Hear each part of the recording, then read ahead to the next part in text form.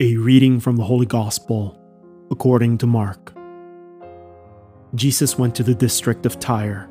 He entered a house and wanted no one to know about it, but he could not escape notice. Soon, a woman whose daughter had an unclean spirit heard about him. She came and fell at his feet.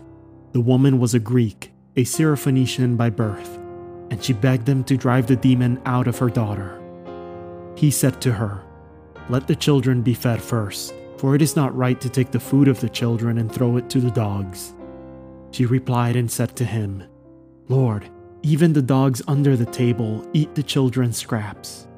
Then he said to her, "For saying this you may go. The demon has gone out of your daughter."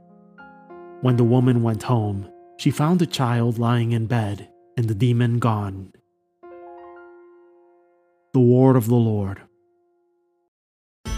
The Daily Gospel is produced by Tyre, the #1 free Catholic app for parishes and groups.